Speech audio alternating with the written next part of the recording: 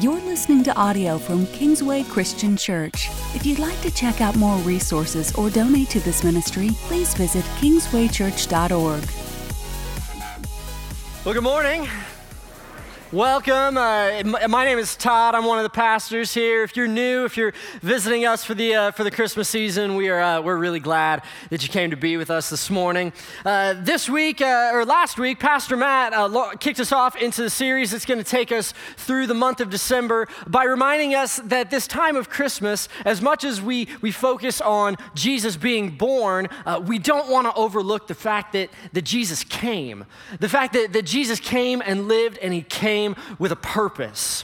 And that doesn't mean that we're going to ignore the Christmas story. You know, we're not going to ignore the shepherds and the wise men and the angels and the reindeers and everything that you love about Christmas. You guys picked that up. First service did not.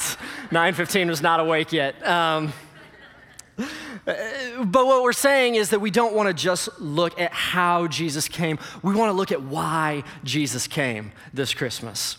And so last week, Matt, he started us off by talking about the fact that Jesus is light, how Jesus came to shine light into the darkness, and how because he came to shine light into the darkness, we don't have to be conquered by darkness in our lives anymore.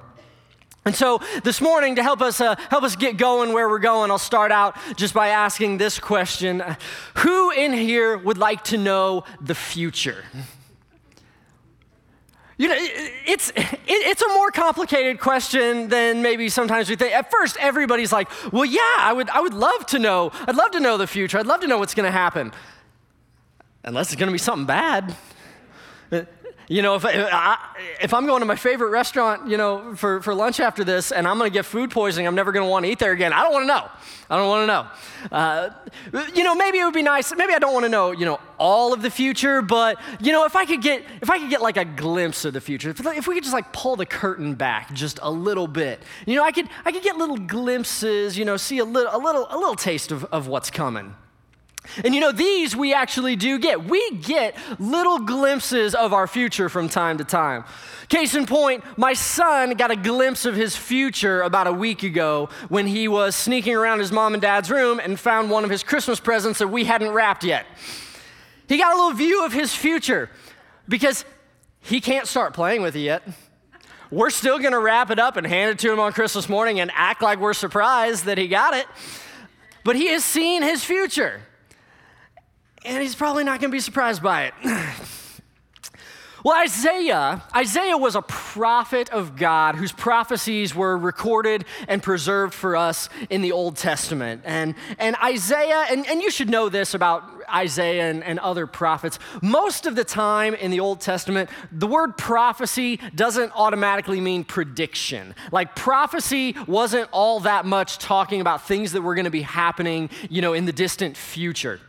Most of prophecy, because of what prophets were God's mouthpieces. They were individuals that he chose to essentially stand up and speak truths about God. So what prophets would do is they would get up and they would say, hey, everybody, we need to remember who God is. And we need to remember what it is that God says.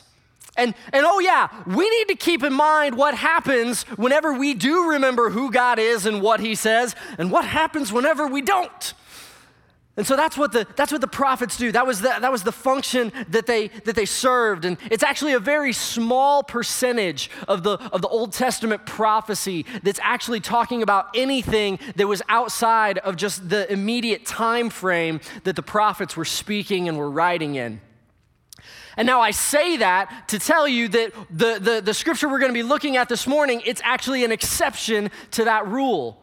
Because occasionally, rarely, from time to time, God would give his prophetic mouthpieces glimpses of the future. He would pull the curtain back just a little bit and let them see just a tiny fraction of what was coming.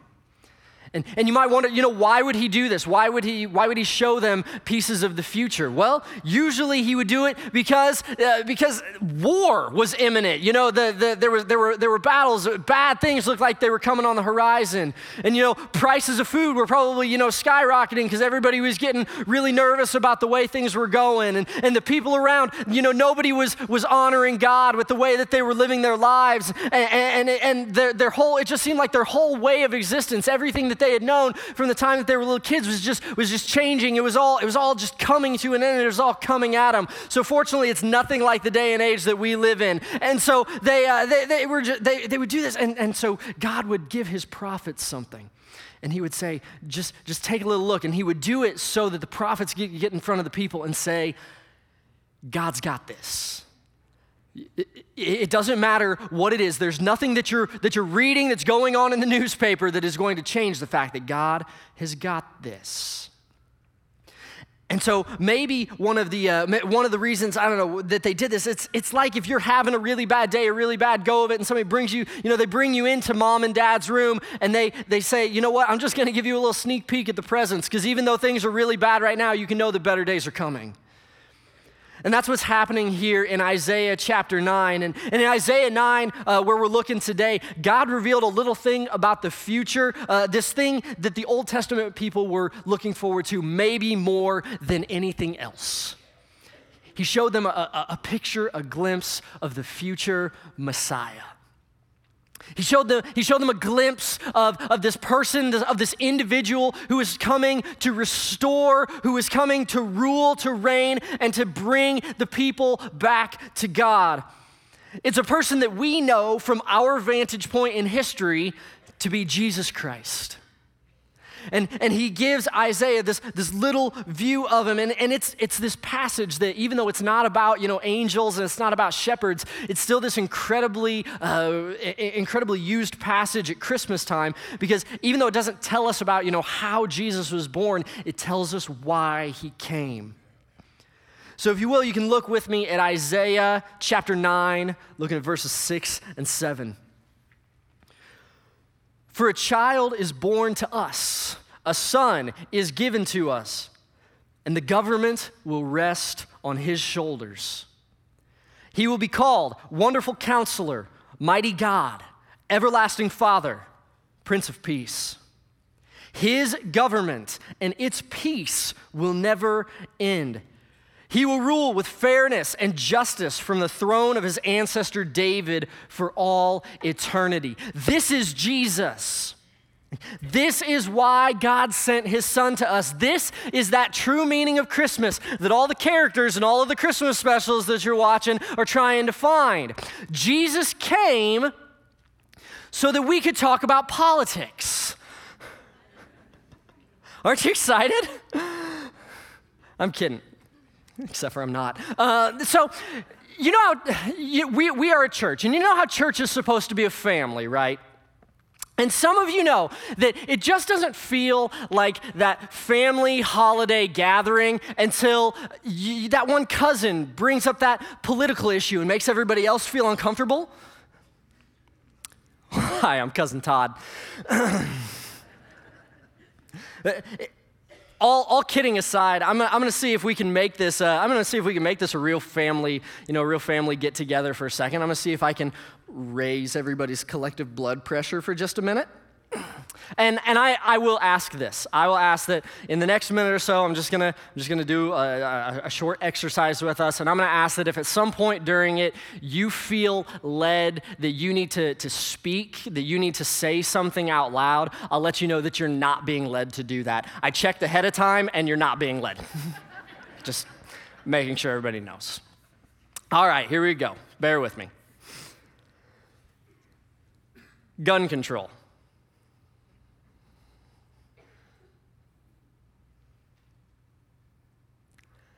Immigration.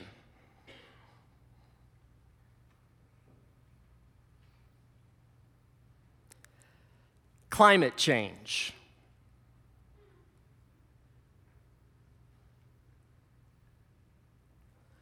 National anthem protests.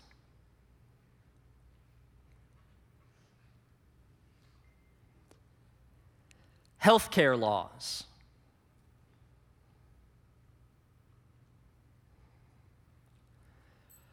North Korea.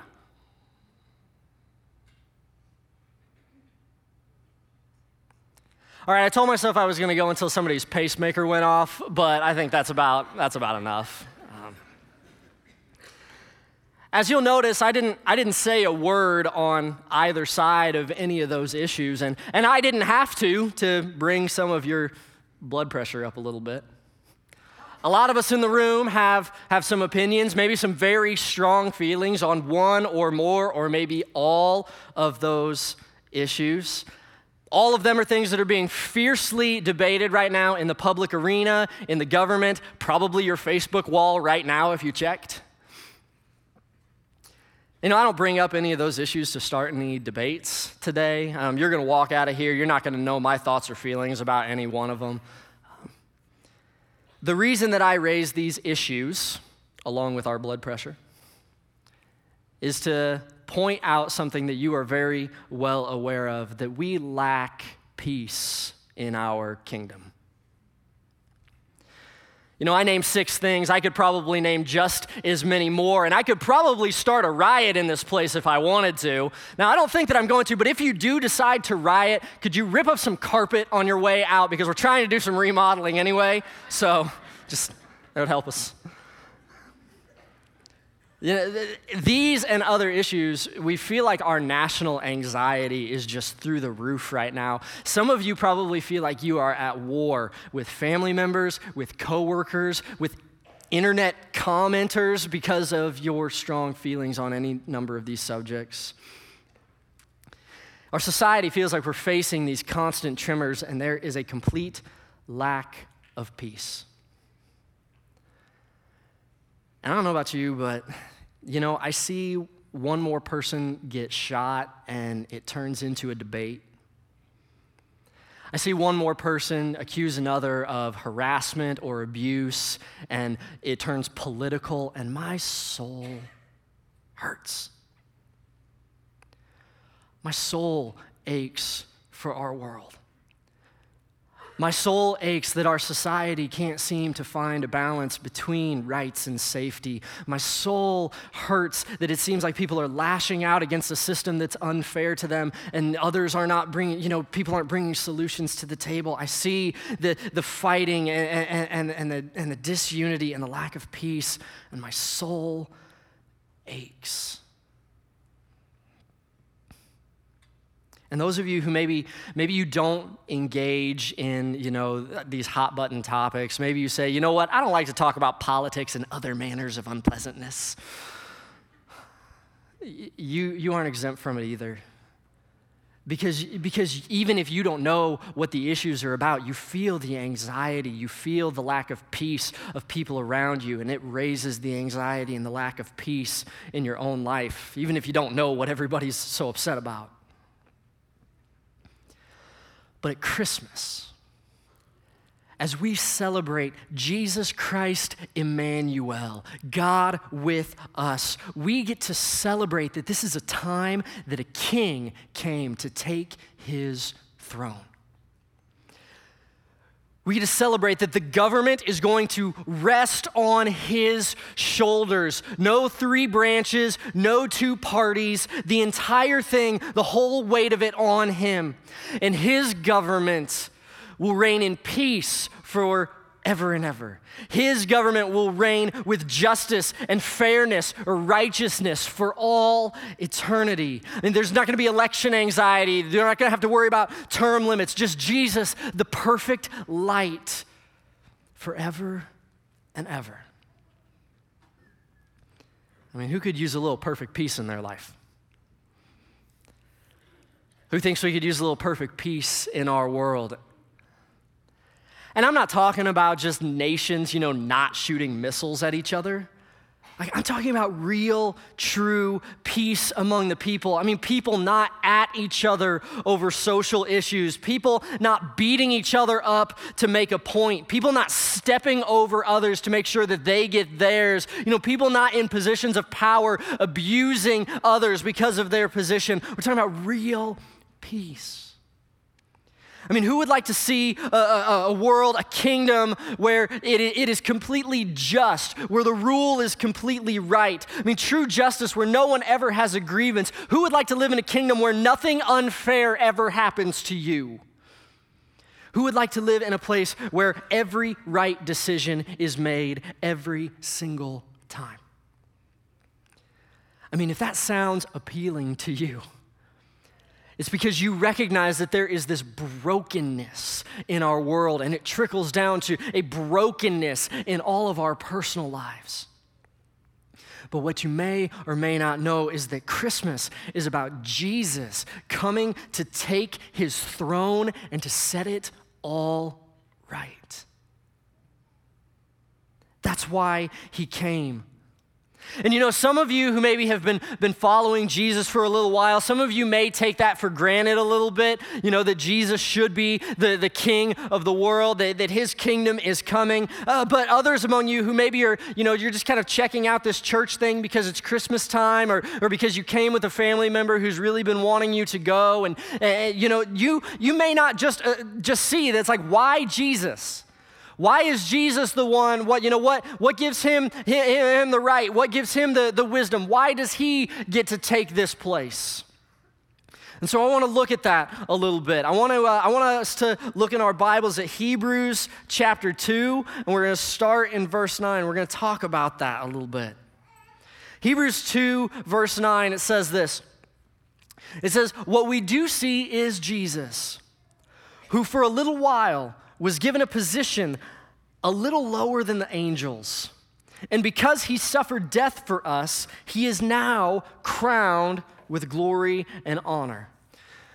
So if you are a skeptic in the room, I'm gonna ask you to concede a point to me for just a minute. And that point that I'm gonna ask for you to concede to me is this: that Jesus is the Son of God.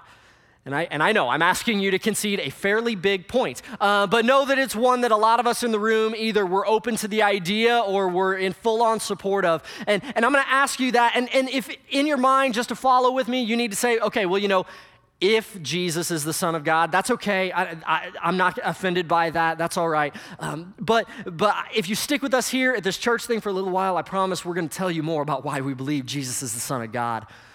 But right now, if you'll just kind of give me that one for a second, if Jesus is the Son of God, then that means in order for him to come to earth, to come to be a human being, he had to leave a place of the absolute highest authority and honor, and he had to take a position that was much, much lower than the one that he had. You know, this is undercover boss to the extreme happening right here.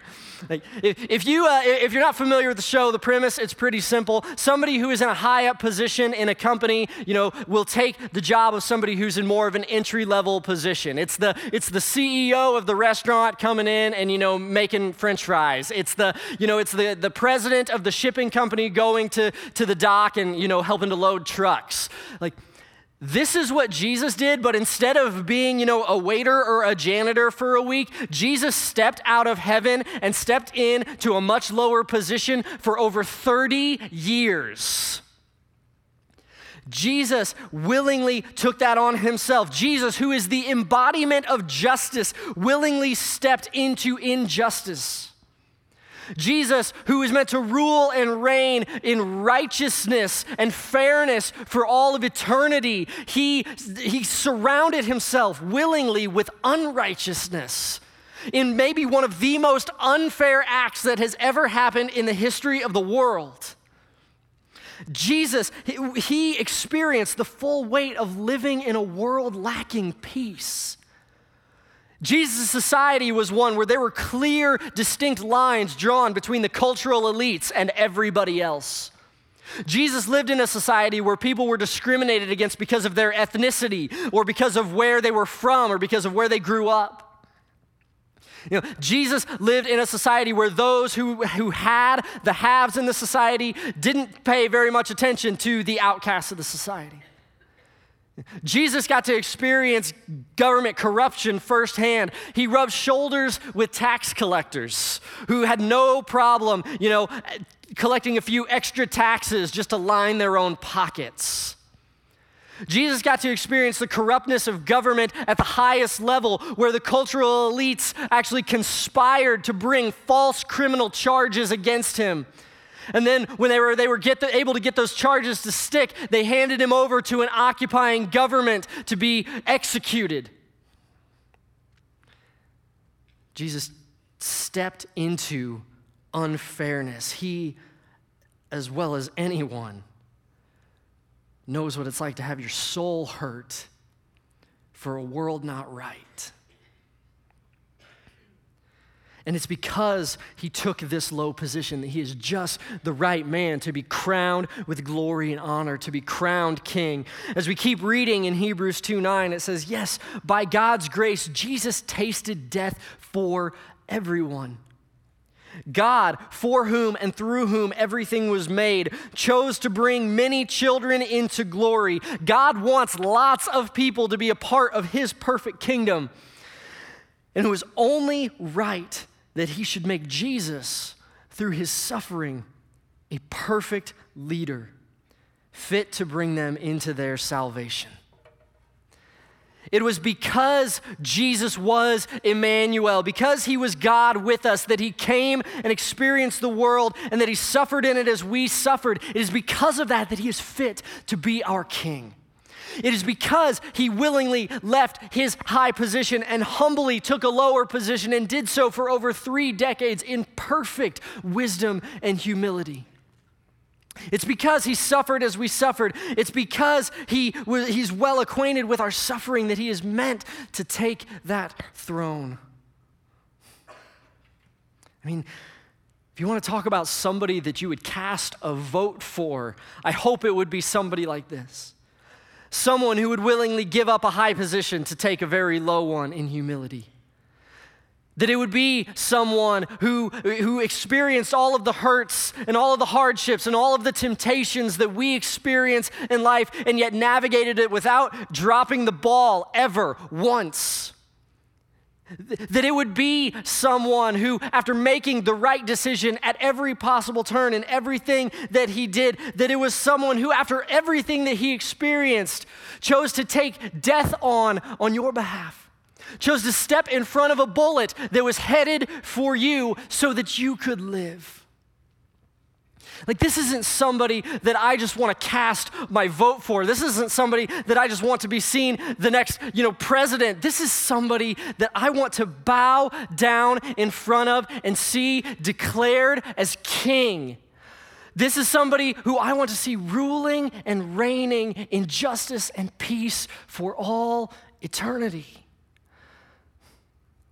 And Kingsway, his experience, that's just one line on his resume. That's just one line of reasons why he should be declared king of the world.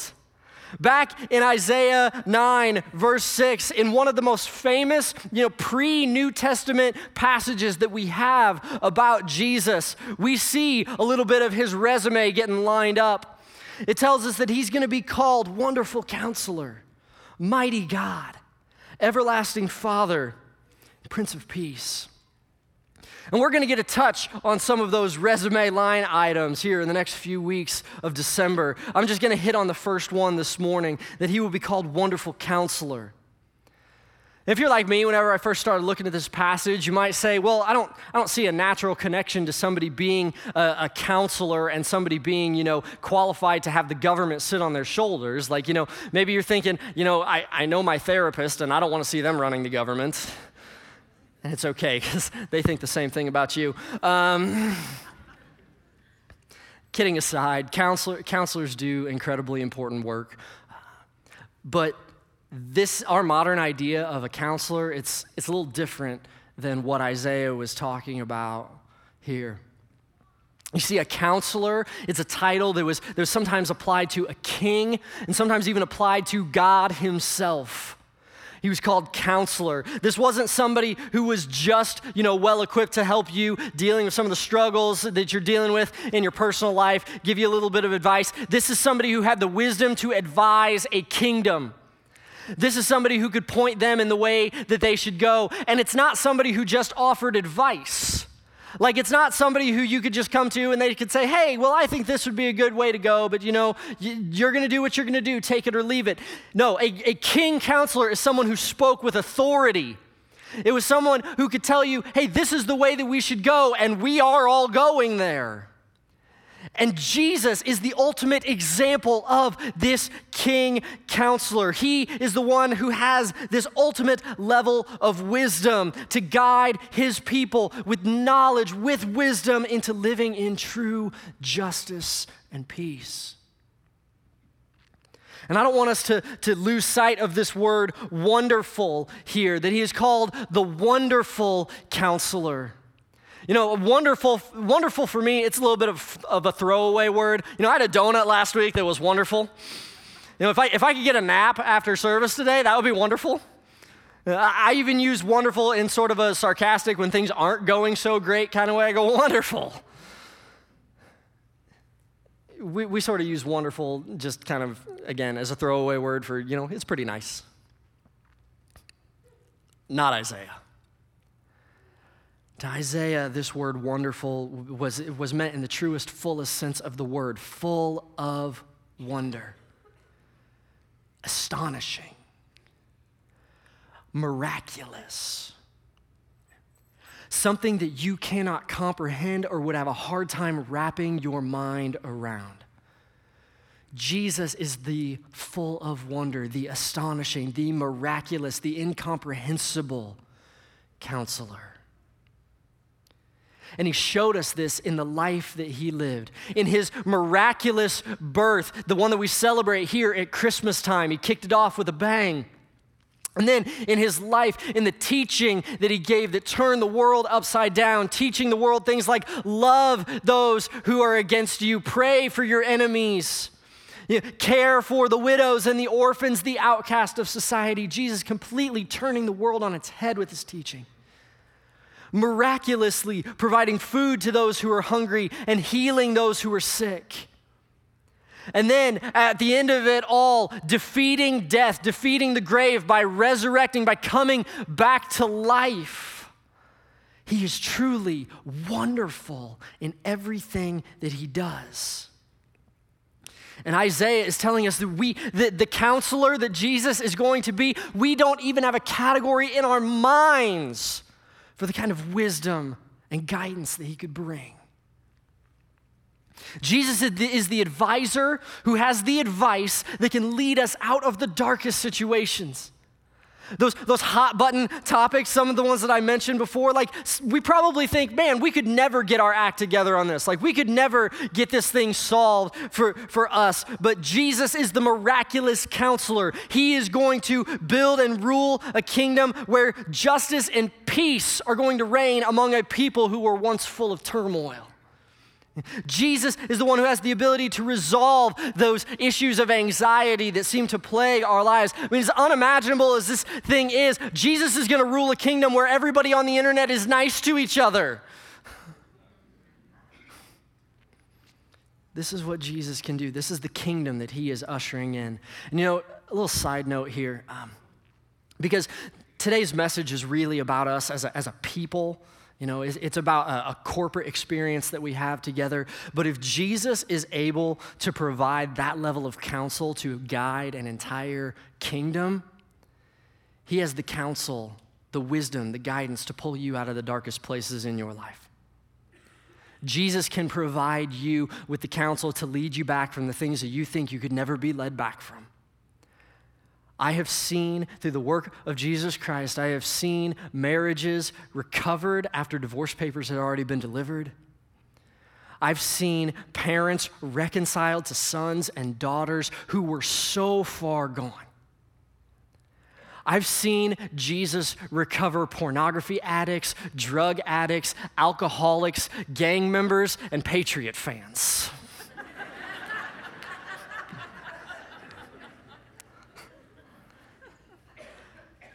Jesus can do incredible things. There is no place so dark in your life, there is no place so far gone that the wonderful counselor cannot guide you through if you will surrender your life to him.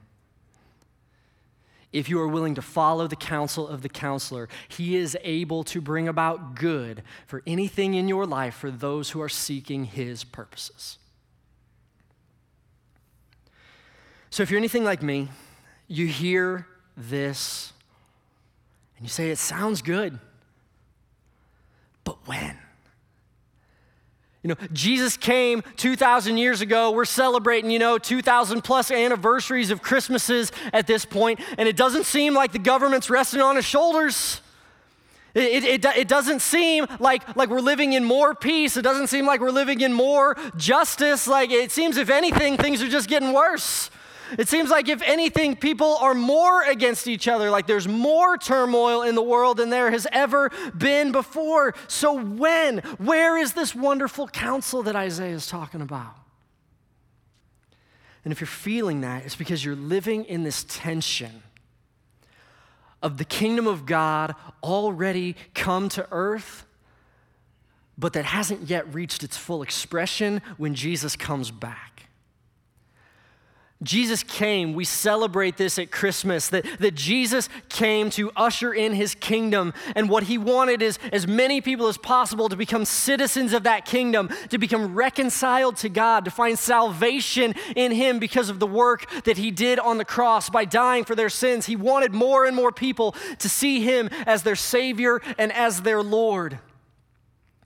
And he said that when I come back, that's when I bring the kingdom in. And so for us, if we want to see this kingdom in our lives, if we want to see this kingdom, the beginning of Jesus ruling and reigning with perfect peace, with perfect justice, if we're asking when does it start, the answer to that is as soon as we start surrendering to him. As soon as you start surrendering your life to him. Because wonderful counsel, perfect counsel, well, it doesn't amount to a thing for someone who refuses to receive counsel. Perfect leadership, it doesn't amount to a hill of beans if you refuse to be led. This kingdom, this ruling and reigning of justice and peace, it begins whenever you say in your life that you want Jesus to be the king. You want him to rule and reign. It starts with surrender. This is one of the reasons we love baptism here at Kingsway.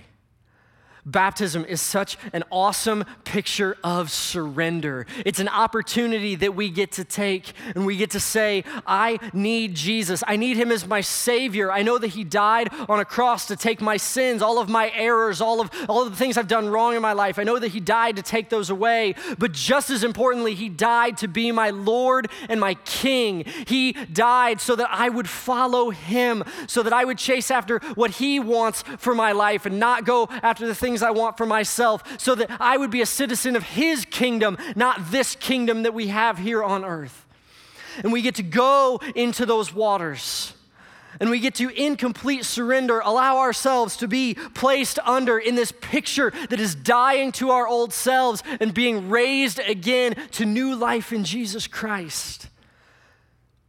And we want to give you an opportunity to respond that way. If you've never responded to Jesus by getting baptized and saying, I want him as my Savior and my King, on Christmas Eve, we're gonna have services where we're saying, hey, this is a great time to go and follow him, to make that commitment.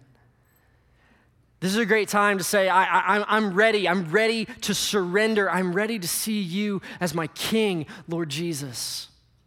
We would love to have you join us that day. Or if you're someone who has maybe been around church for a while, you consider yourself a follower of Jesus, but you've never taken that step of obedience. You've never made the decision for yourself to go into those waters, to be baptized, to be immersed, and to experience what it's like, that picture of death and rebirth. We would invite you to be a part of it Christmas Eve. And we don't know if 4 people are going to do it or 40, but we're just praying that God would make us a church that is surrendered to Jesus Christ. If that's something that you're interested in, you can text the word baptism to our number here. You can text baptism to 317-565-4911. and we'll get you set up. If you don't like texting random numbers that people give you on a screen, you want to go to our church app or you want to go to our website, if you go to our Next Steps page, you can click on Get Baptized and you can find it there too. We would love to have you join us. Join us as a church that is surrendered to Christ. Because that's the next step. The next step to seeing Jesus on his throne is not just us being surrendered individuals, but us being a church that is surrendered to Jesus. Christ's kingdom, it may not be, fully realized here on earth yet, but we as the church, we get to be a part of bringing Christ's kingdom here on earth. We get to be a part of bringing his justice, being a force for his peace in the world, wherever it is that he has sent us. If we are living surrendered lives to him, we get to bring that about. Wherever we're following his wonderful counsel and following his direction instead of living for ourselves, wherever we're allowing him to rule and reign and not just chasing after the things of the earthly kingdom that we've been placed into. We as the church, we are a part of the kingdom of God, and that we are an invading nation in the nations that we have been placed in all over the world. We have been sent to go and share the message of Jesus to the United States, to Mexico, to Haiti, to India, and to all of the other places that Jesus has sent us to go. We have been sent into the world just as Jesus came into the world for us. In 2 Corinthians, we're told that we are Christ's ambassadors. We are actually agents of the government that is sitting on Christ's shoulders. That's what we've been sent to do. We've sent to be ambassadors for him, to bring the justice that Jesus wants to bring the peace that Jesus wants to bring, to have it among ourselves, to model it for the world out there, and anytime we get the opportunity to press for it in our world. We are ambassadors for Christ, given the ministry of reconciliation. We as Christians have been called to reconcile people to God, to help lead them to their Savior, Jesus Christ, so that they will bow down to him as King and become citizens of the kingdom of God. And we anticipate that day whenever Jesus comes back to bring his kingdom, because on that day, every knee will bow. Every tongue will declare that Jesus is King, and we want to see as many people as possible do so as citizens of the kingdom of God because they've been reconciled to him through Jesus. And so for us, it's our responsibility to recognize something. It's that the United States, and hear me, I consider it a privilege to live here, but it's that the United States is not a kingdom destined for eternity. It has an expiration date, just like every other kingdom on earth.